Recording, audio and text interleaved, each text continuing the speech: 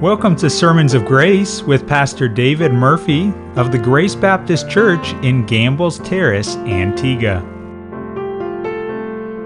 Previously in our study on the disciplines of the believer's life, Pastor Murphy showed us that in order for the believer to develop godliness, he must exercise himself in several Christian disciplines. Today we'll review the introductory material and then begin to study the Christian discipline of meditation. Turn with me, please, to the book of 1 Timothy. 1 Timothy. For those of you who might be visiting, who have not been coming to our church for any length of time, the subject that I've been dealing with on Sunday mornings for the past 4 Sunday mornings that I've preached, that I'm dealing with the whole subject of godliness. How does a believer become more godly? And the text I'm using is found in 1 Timothy chapter 4.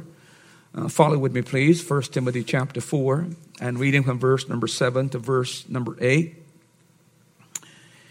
Paul says to the young man Timothy, his understudy, his troubleshooter, his protege, whatever term you might think appropriate, but he's saying him in his last closing years.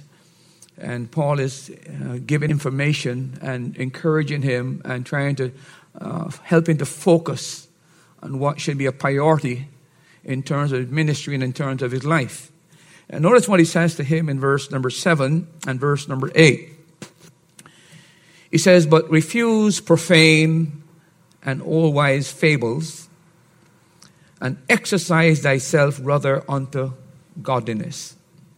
For bodily exercise profiteth little, but godliness is profitable unto all things, having promise of this life that now is, and of that which is to come." That's the text, and I want to return to this text today, but I want to deal with one of those particular disciplines that we need to get engaged in as believers, and I want to talk about the topic of meditation. This is one of the main disciplines that the Christian need to get back to. By a show of hands, if you're not embarrassed, how many people really spend some time meditating every day or every week? Okay. All right. See, the vast majority of us don't do it. And you're being honest. And I'm not here to criticize you for not doing it. But I'm here to say to you that you will never become godly. You never, ever become more godly in your life until this becomes a practice in your life. We'll deal with that shortly. Let's have a word of prayer. Father, we thank you for those who are here this morning. We thank you for visitors. We pray for believers. And we ask, as we center our thoughts around your word, that this vital discipline would become once again a part of the life of the believers in the Church of Jesus Christ. Lord, we all want to be more godly. We all want to be more Christ-like. The problem we have today is that we have adopted the philosophy of impotence. We don't want to exert any effort. We don't want to be anything that is arduous to bother us.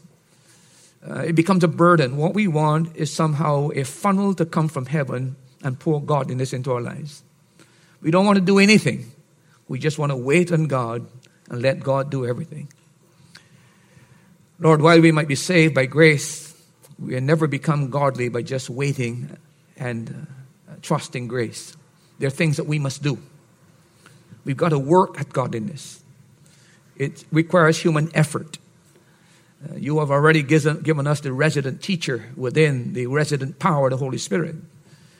But it has to be a cooperative effort between the Spirit of God within us and human effort. We've got to do something. We've got to engage in certain biblical practices if we're ever going to arrive at a higher state of godliness in our lives. It's not going to be a second blessing that we will somehow miraculously receive. As Paul tells Timothy, we must exercise ourselves unto godliness. We must discipline ourselves unto godliness. This is the hardest lesson to get across to your people, because we have been told in many different ways that we just let go and let God do everything. And the concept that it requires effort on our part falls into disfavor with Christians who have been misinformed on this subject.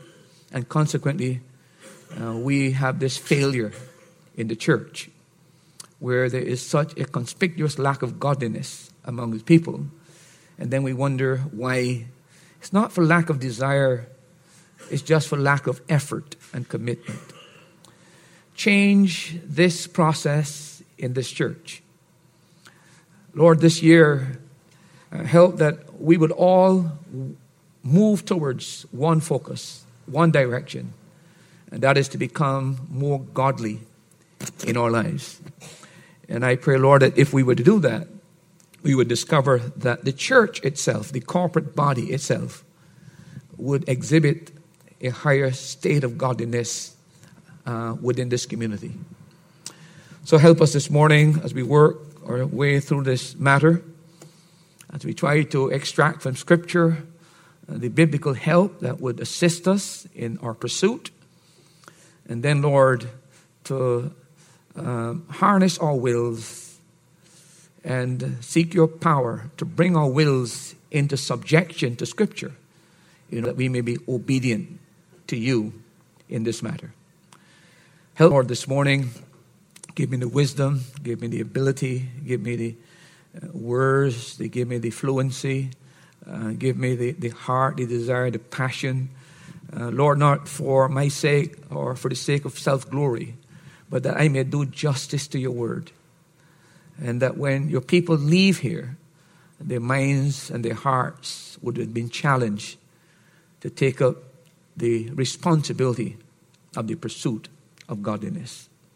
Help now, I pray, in Christ's name, amen. While I'm dealing with this subject of godliness, I don't think it should be necessary for any pastor, whether myself or any other pastor, to persuade Christians that the greatest ambition of the Christian life should be to pursue a life of godliness. I think you would agree with me that godliness should be the drive in our lives. It should be the motivation in our lives. Every Christian should have one passion, one desire, and one drive, and that is to become more godly. Look, I want to remind you that the whole Christian life is about eventually going to meet God. That's what it's about. As a matter of fact, there's an interesting verse in the Gospel of John where it says, and this is eternal life, to know thee, Father, and Jesus Christ. In other words, the substance and the essence of the quality of life called eternal life is to know God. See? That is what eternal life. Now, I know we think of eternal life in terms of escaping from hell. And that's our problem. See, that's our problem. What God is trying to do is to reduplicate himself in the lives of humanity, to make us like himself. See, that's what it's all about. And that is why godliness is so central to the Christian life. To know God better, to become more godlike in our thinking, in our actions, in our emotions, in our feelings, should be the very apex of spirituality and what we may call Christian maturity. That's how you measure maturity. How godly am I? That's the standard. Now, I've said this before and I like to say it again.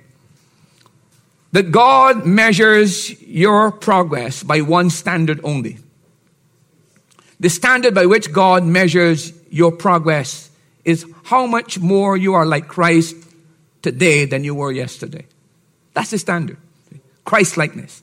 There is no other standard by which God measures you in terms of, is this believer growing? Is this believer maturing? The one standard is, does he look more like Christ today than he looked last week? See? That's why godliness should be so central to us. Now, I want to point out to you that every one of us have two choices in life when it comes to this whole matter of whether or not we are conformed. You can't help it that you are being conformed. And there are only two choices as to how you are going to be conformed. There are only two molds that are shaping your life and my life. Let me make it very simple for you. You as a Christian are either being conformed to this world. That's why Paul says in Romans, be not conformed to this world. So you're either being conformed to this world or you're being conformed into the image of Jesus Christ.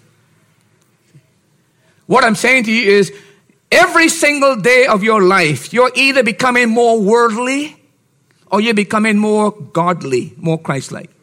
There is no such thing as being static as a Christian. You're being shaped every single day.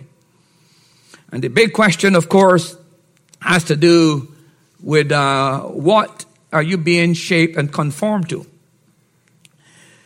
It is interesting that when the Apostle Paul in the book of Romans is listing the 5 steps of our redemption or salvation, that Paul tells us that there are 5 steps that God takes. First of all, there's foreknowledge. Then there is predestination. Paul said that whom he foreknow, he predestinated. So the one he is predestinated to what? To hell? To heaven? No, you are predestinated to be conformed to the image of Christ. That is what salvation is all about. And then whom he has predestinated, he called. And whom he called, he justifies. And whom he justifies, he glorifies. Paul gives you those 5 steps as far as our redemption is concerned. So long before you and I got saved, in God's mind, he had already predestinated you to look like one person and one person only. And that's not your mommy or daddy. That's Christ. That's what he's all about. And that is why, as Paul tells Timothy, young man, I'm writing to you, I'm going off the scene. And remember that I pointed out to you that the word godliness is found in 2 main books in the Bible. The book of 2 Peter and the book of 1 and 2 Timothy. The 3 last books written. The 2 last books written by Paul and the last book written by Peter. It's significant that you don't find it in the other books. And I pointed out to you that when a man gets old and he knows he's going off the scene, certain things crystallizes in his mind as to what is really important. And as far as Paul is concerned, what he saw as really important, being in the ministry for so long, passing on information to another younger brother. He's saying, listen, Timothy, I've been around a long time, going off the scene. I'm the aged Paul. The time of my departure is at hand. See? And I want to say to you what I think is important. I've learned this. Exercise yourself unto godliness. That's what really matters. Sister Rhoda told me yesterday, I forgot what time I just, maybe she got up, she said, she calls me pastor. I don't know what she called me pastor. She just called me pastor. So Pastor Murphy, one of my colleagues at the State College just dropped dead. Just dropped dead. And, you know, when you hear something like that, and then I was talking to somebody coming down, he said, that's happening, I think my son told me, that's happening very frequent now. The older you get, you realize how short life is. And I'll tell you what, you become very, very clear in your mind that what really matters for you as a Christian is godliness. And I don't know how much more time I've got. But I will tell you, it is very, very clear to me that I have a lot of regrets. A lot of regrets in my life. And when I say regrets, because they're not bad things that I did, but how I've used my time. The time I've wasted, the hours I've wasted, being preoccupied with so many other things. I feel so guilty sometimes when I realize that I have so little time now to do whatever I got to get done. And then I say, but where have the years gone? And then I ask myself, looking back at life now, what do you really think was important? And I'm so embarrassed that all my insecurities that drove me in a certain direction, and the Lord says to me, would it have been any better if you did anything else? And my answer to that, if I'd given you more time, spent more time, and more things along that line, I'd be a far more happier man because I'm going to meet him shortly. These things become so clear. But when you're young, you don't think about that. You don't think you're going to die. You don't think your time is going to be called. You're so wrapped up in things and this and the next. And then by the time you get the things you think are important, you realize you're leaving them. And then you say, but what's the use? See? I am saying to you as a church, I don't know how best to say this. We have got as a church to make godliness our goal, our ambition, and our drive. That's what I want for this ministry.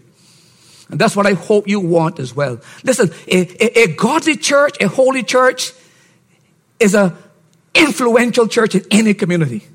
Amen. Any community. Amen.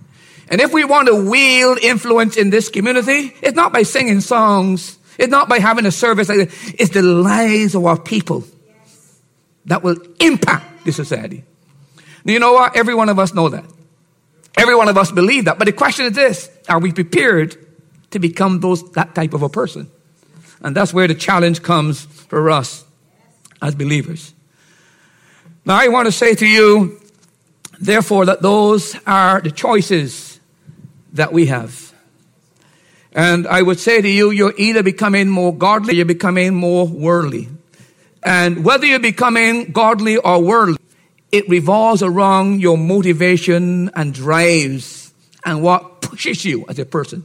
In other words, if you were to ask me, Pastor Murphy, how do I know if I'm becoming more godly or if I'm becoming more worldly? My question is this: what motivates you, what pushes you, what drives you? Here's it. I can tell you right now, if you are more worldly than you were before. And here's a very simple thing. John tells us very clearly that there are only three things that characterize worldliness. What are those? 1 John chapter 2. What drives?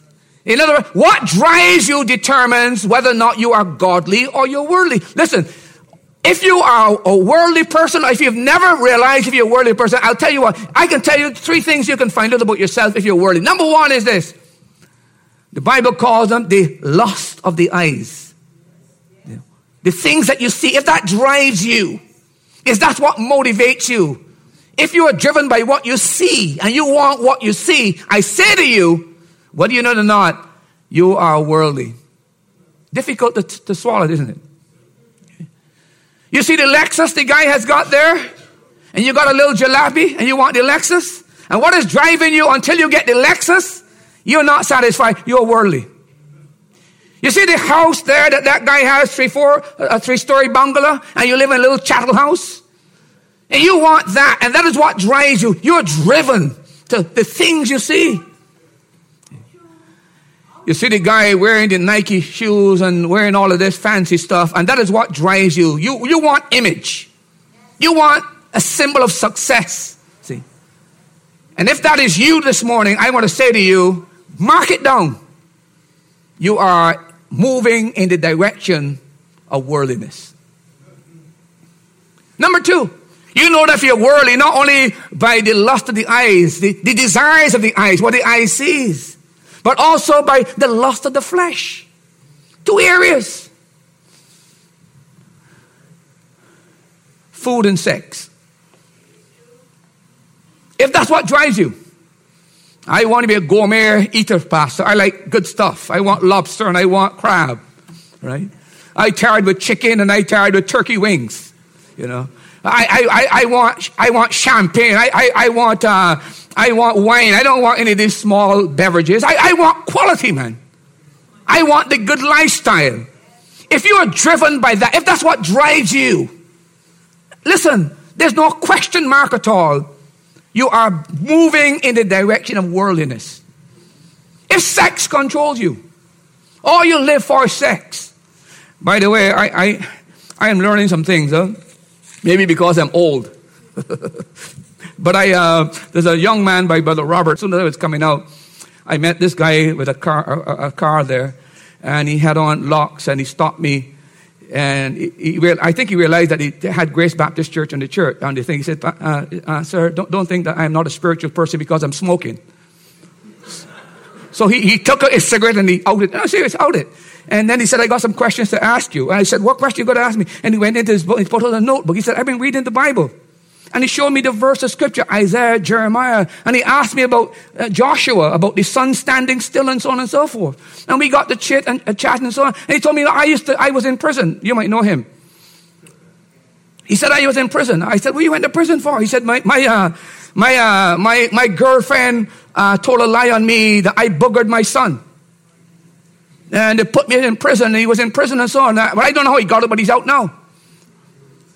But he said, you know, she told a lie on me. I never did that. I spent time up there and now I'm out. He said, but you know, there was a time when if you talk to me about Jesus, I would chop you up. That's what he told me. I would have chopped you up, tell me about God. But he said, when I was in prison, something happened in prison. The people come and they preach the word. And he told me some experiences he had in prison. I mean, real, unless he is deliberately lying, he had a supernatural experience in prison.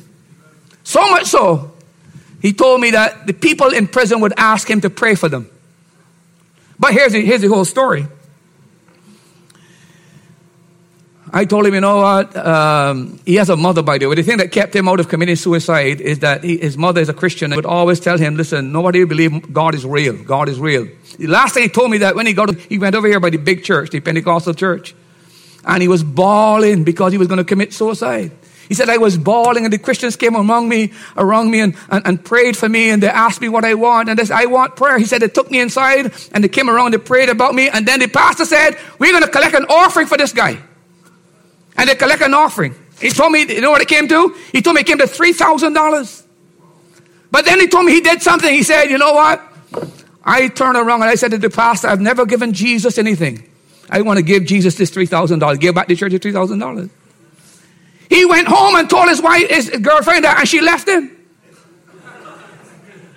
Left him. You're so foolish. $3,000 and you just give it back. She gone. So he told me, Pastor, he started telling me more scripture verses. I said, listen to me. God wants to do something in your life. He really wants to do something in your life. And I said to him, I promised him a whole commentary on the whole Bible. I said, I'm going to get this commentary to you. I'm supposed to give it to Robert, but I'm not sure what happened. But I'm still going to give it to him because he's working in the house there. But I told him, I'm going to give you this whole commentary because you now need to study. And then I said, you know what? If you're really serious about God, you got to deal with the two things that are in your life. I said, he told me that with two things in his life. And I tell you what he told me. I'm coming to this story here right now. He said, Pastor, there are two things that I have a weakness for. He said, there was one time when I used to smoke like 3 and 4 packs of cigarettes a week. He said, I must have at least 1 cigarette per day. I've cut down a lot, about at least 1 per day. I said, you know, you're cutting short your life by 10 years. You know that. If you're smoking, you're cutting short your life by 10 years. Well, I don't know if you ever knew that, but that's the reality. See? If you smoke, you're cutting short your life by 10 years. Now, whether that be marijuana or whether that be cigarettes, doesn't matter. You're cutting short your life by 10 years. And then I said to him, what's another problem? And this is where he shocked me. He said, Pastor, and I'm telling you what he told me, I must have sex every day. Man, I almost fainted. Some of us can barely handle it. But here's a young man talking about every day. Now, he was very honest with me. I was shocked. I was embarrassed he told me that. Now, you know one thing I could tell him? The Lord may be speaking to him, but he's a man of the flesh. He's a man of the flesh. That's his drive. That's his passion. That's his pursuit. The lust of the eyes, what you see. The lust of the flesh, the desires of the flesh, the drives of the flesh. But then there's something else, is there not? What the Bible calls the pride of life, which has to do with ambition.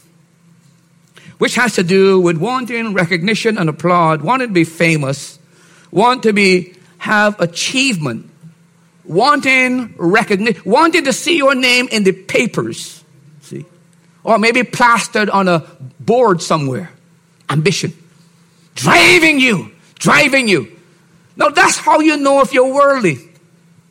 There's no magic to this thing. And you can sit here this morning, if you can tell me, Pastor, I'm driven by the lust of what I see, lust of the eyes. I'm driven by the lust of the flesh, the desires of the flesh. I'm driven by the pride of life. I want recognition. I want fame. If that is your driving force in your life, listen to me, you are moving in the direction of worldliness. I didn't say that. John said it. And that's what you have to face. That has to sink down into your life. See? Now, in contrast to that, how do I know if I'm moving in the direction of godliness? You want the answer to that question? John tells us as well. All that's in the world, the lust of the flesh, the lust of the eyes, the pride of life is of the world, but not of the Father. But he that doeth what? The will of God. That's how you know if you're moving in the direction of godliness.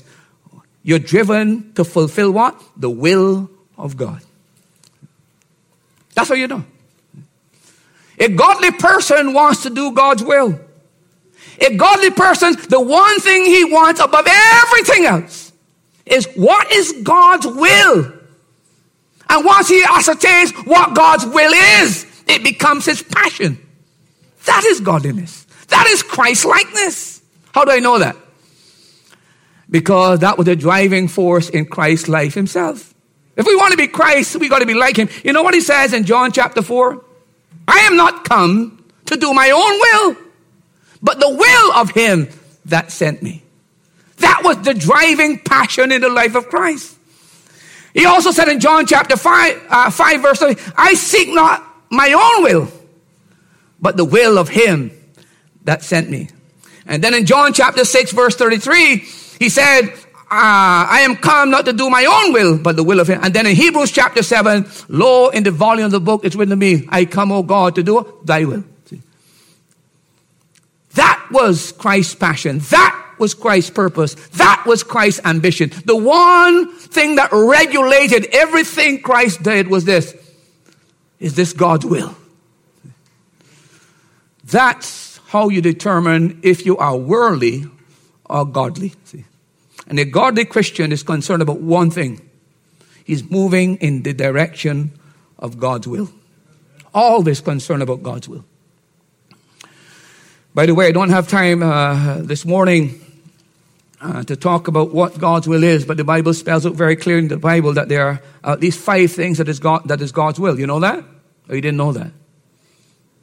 Who knew that? I can go in your concordance when you go home and check the will of God or the will, God's will, and you see that there are 5 things that the Bible says is God's will. There's no question about that. Some of you, like you're saying, the pastor, I didn't know that. Some of you know it, but some of you may not be sure what I'm talking about. And this is the will of God. What? That you be sanctified. See? And then Paul goes on to say, let fornication not be mentioned once among you. So purity is God's will for your life. Purity. So no young person here, no girl, no guy here, no adult have to ask the question, should I live a pure life? No husband, no wife here should ask the question, should I run around? The question to that is clearly no, because God's will is your purity. If you're a young person, you're not married, keep yourself pure. If you're a husband or a wife or a woman who are married, keep yourself within your marriage. You don't go outside your marriage in fornication or adultery. That's against God's will. I can get off on that because, you know, that's one of my hobby horses. But I will desist from it at this moment in time. Now, the point I'm making here is, if we're going to make godliness our ambition, and we are going to do it, it means that we're going to have to pursue it and seek it and to seek God. It means that we're going to have to exert personal effort. We're going to have to become a disciplined people. In the words of Paul to Timothy, exercise yourself unto godliness. I have said this repeatedly. The word is gymnasio yourself unto godliness.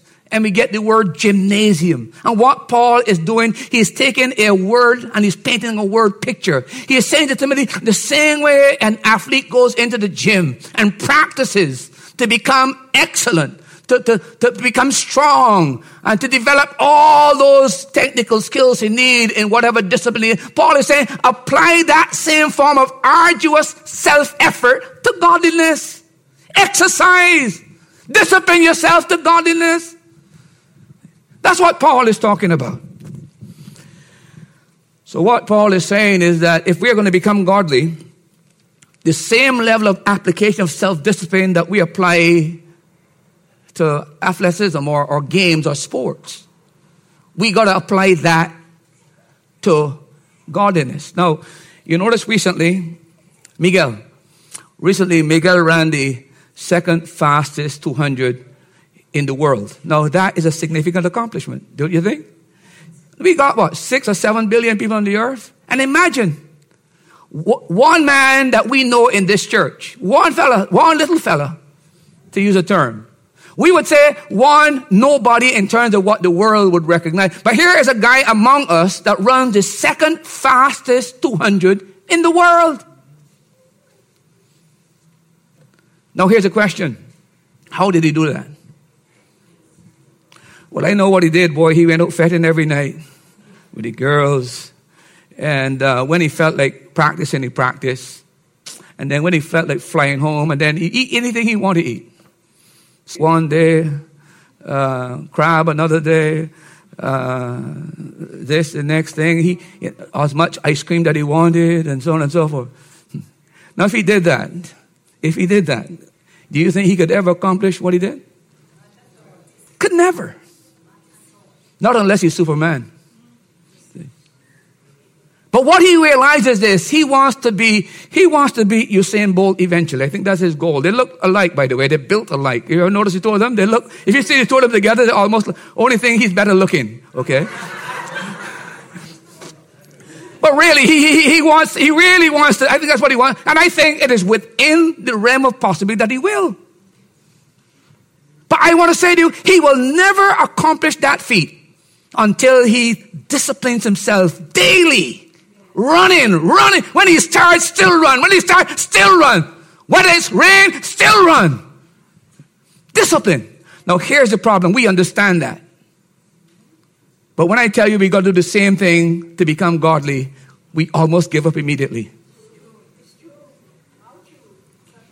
So that's why we don't go anywhere. We go 2 steps forward today and 3 steps backward tomorrow. Keep going forward, and backward. Forward. And guess what? We have big wheels going nowhere. And I tell you this, that is the dilemma the modern church finds itself in today. Every church is calling for revival. Every church is calling for some transformational lifestyle. Every church wants God to visit. Every church wants to be different. But I have not met a church who understands that if it's going to happen, the people have got to discipline themselves into godliness. They don't, because we got saved by grace without effort. We want to live by grace without effort too. Listen, we got saved without any human effort. God saved us without our work. But when God saved us, God gave us a power. Called who? The Holy Spirit. The Holy Spirit is within the believer to enable the human weakness to overcome that. That's what it's about. God knew that you can't do it in yourself. See? So what he gave you the Spirit of God to your weakness, your tiredness, your exhaustion, to push you through the Spirit within you, to empower you to do what you think is impossible. But we must develop the mindset that godliness is not something we can just easily move into. Wouldn't it be wonderful if God can send a conduit from heaven, a pipe into heaven, and just put godliness into your life, and you did nothing? That's what we want, as a matter of fact. It requires effort on our part. Now, I have been talking to you on this subject, and I've looked at 4 areas so far. We looked at the different passages of Scripture that deal with this matter. Secondly, I talked about the problems that people have who want to pursue godliness. Thirdly, I talk about the perils Because the danger of a person becoming more godly is, the real danger of that person is becoming very proud. Very, very, very proud. See? And because he seems to be moving in that direction, others are not moving, he tries to turn up his nose on the other person who's not making the same kind of progress, and things could happen. So there's some perils. We talked about that. And then we talk about the path to it. And this is where Paul helps us, that is by the process of discipline. Now, I have mentioned as well that if we are going to become godly and we're going to discipline ourselves, we have to discipline ourselves in 5 areas. Okay, 5 areas. We got to discipline ourselves where we get into the Word regularly. Get into the Word regularly. And don't just read the Word saying, I read my 2 chapters. And pat yourself on the back. And you don't get one thing out of it. If I were to meet you on the street after you read your 2 chapters and I ask you, did you do your reading? Yes. What did you learn? Wow. Can't even remember the chapters you read. But what has happened is that we pat ourselves on the back and we commend ourselves because at least we've done what we think the other person is not doing. So we're going to have to somehow spend some time in the Word. Now, I don't have to tell you that the Word is the spiritual food that develops the spiritual inner man. Look, can any of you go a week without eating something? Some of you can't go an hour without eating something. There's some people who always must be munching. You see them all the time, they're munching something. Munching. They got to eat. The body needs to be fed. Now, if that is true about the physical man, how are you going to feed the spiritual man? And we'll have to find out how you feel the spiritual person. The Bible tells you how you do that. See? The Word. My Word is meat. It is drink. And it's an imagery. It's a picture. It's saying compare physical eating to spiritual eating. The same way you need to eat physical food, you need spiritual food. And here is the spirit. Man shall not live by bread alone, but by what? Every word. See? The natural man lives by the food he eats. The spiritual man should live by the spiritual food he digests. So we need to get into the Word. We'll talk about that. Secondly, we talked about prayer. Now, I'm not going to elaborate on prayer because I did a whole series on prayer in this church. Exhaustive series, I thought, on prayer. And I might just highlight some of the main things about. But then, the matter of fasting. Something I've never done in this church in terms of talking about it. Because I'm not a practitioner of fasting either. And that's where a pastor becomes terribly embarrassed when he has to preach on these topics. Because here I am telling you to do something that I am not doing myself. That's why I said preaching is not about preaching to you. I'm preaching to myself too, you know. Believe you me, there are times I get in this pulpit, and when I point to you, my finger's pointing back to me. And I got to be saying, but wait a minute. So it's not just a pastor. Look, I am not perfect. I hope you know that. I'm close to, no, just joking. Far from it, very far from it. But the point I'm making here is that we have to deal with topics that make us uncomfortable. And one of the things that we're going to have to do is to get into the practice. Now, I'm not a legalist. I don't believe that we should fast every Thursday or fast every Wednesday as a church. I think that fasting is a personal thing. And I think you need to know what times you need to fast. I don't have to dictate to you, well, next week we'll be fasting for what? To let the people know, well, you know, the church is fasting? It's a matter that, but you need to know how to do it, why to do it, and so on and so forth. How to avoid giddiness and all those kind of things. So we're going to have to deal with that. But it's something that once we learn, we're going to ask you to engage in it. We're not going to set a time. There may be a time when we have a real need in this church, a real problem in this church, that we may have to call the church to fast over this matter. See? An emergency, a crisis. But ordinarily, it should be part of your normal life. You remember that they looked at Jesus and his disciples and said, you know, how come John and his disciples fast and your disciples don't fast? You remember what Jesus told them?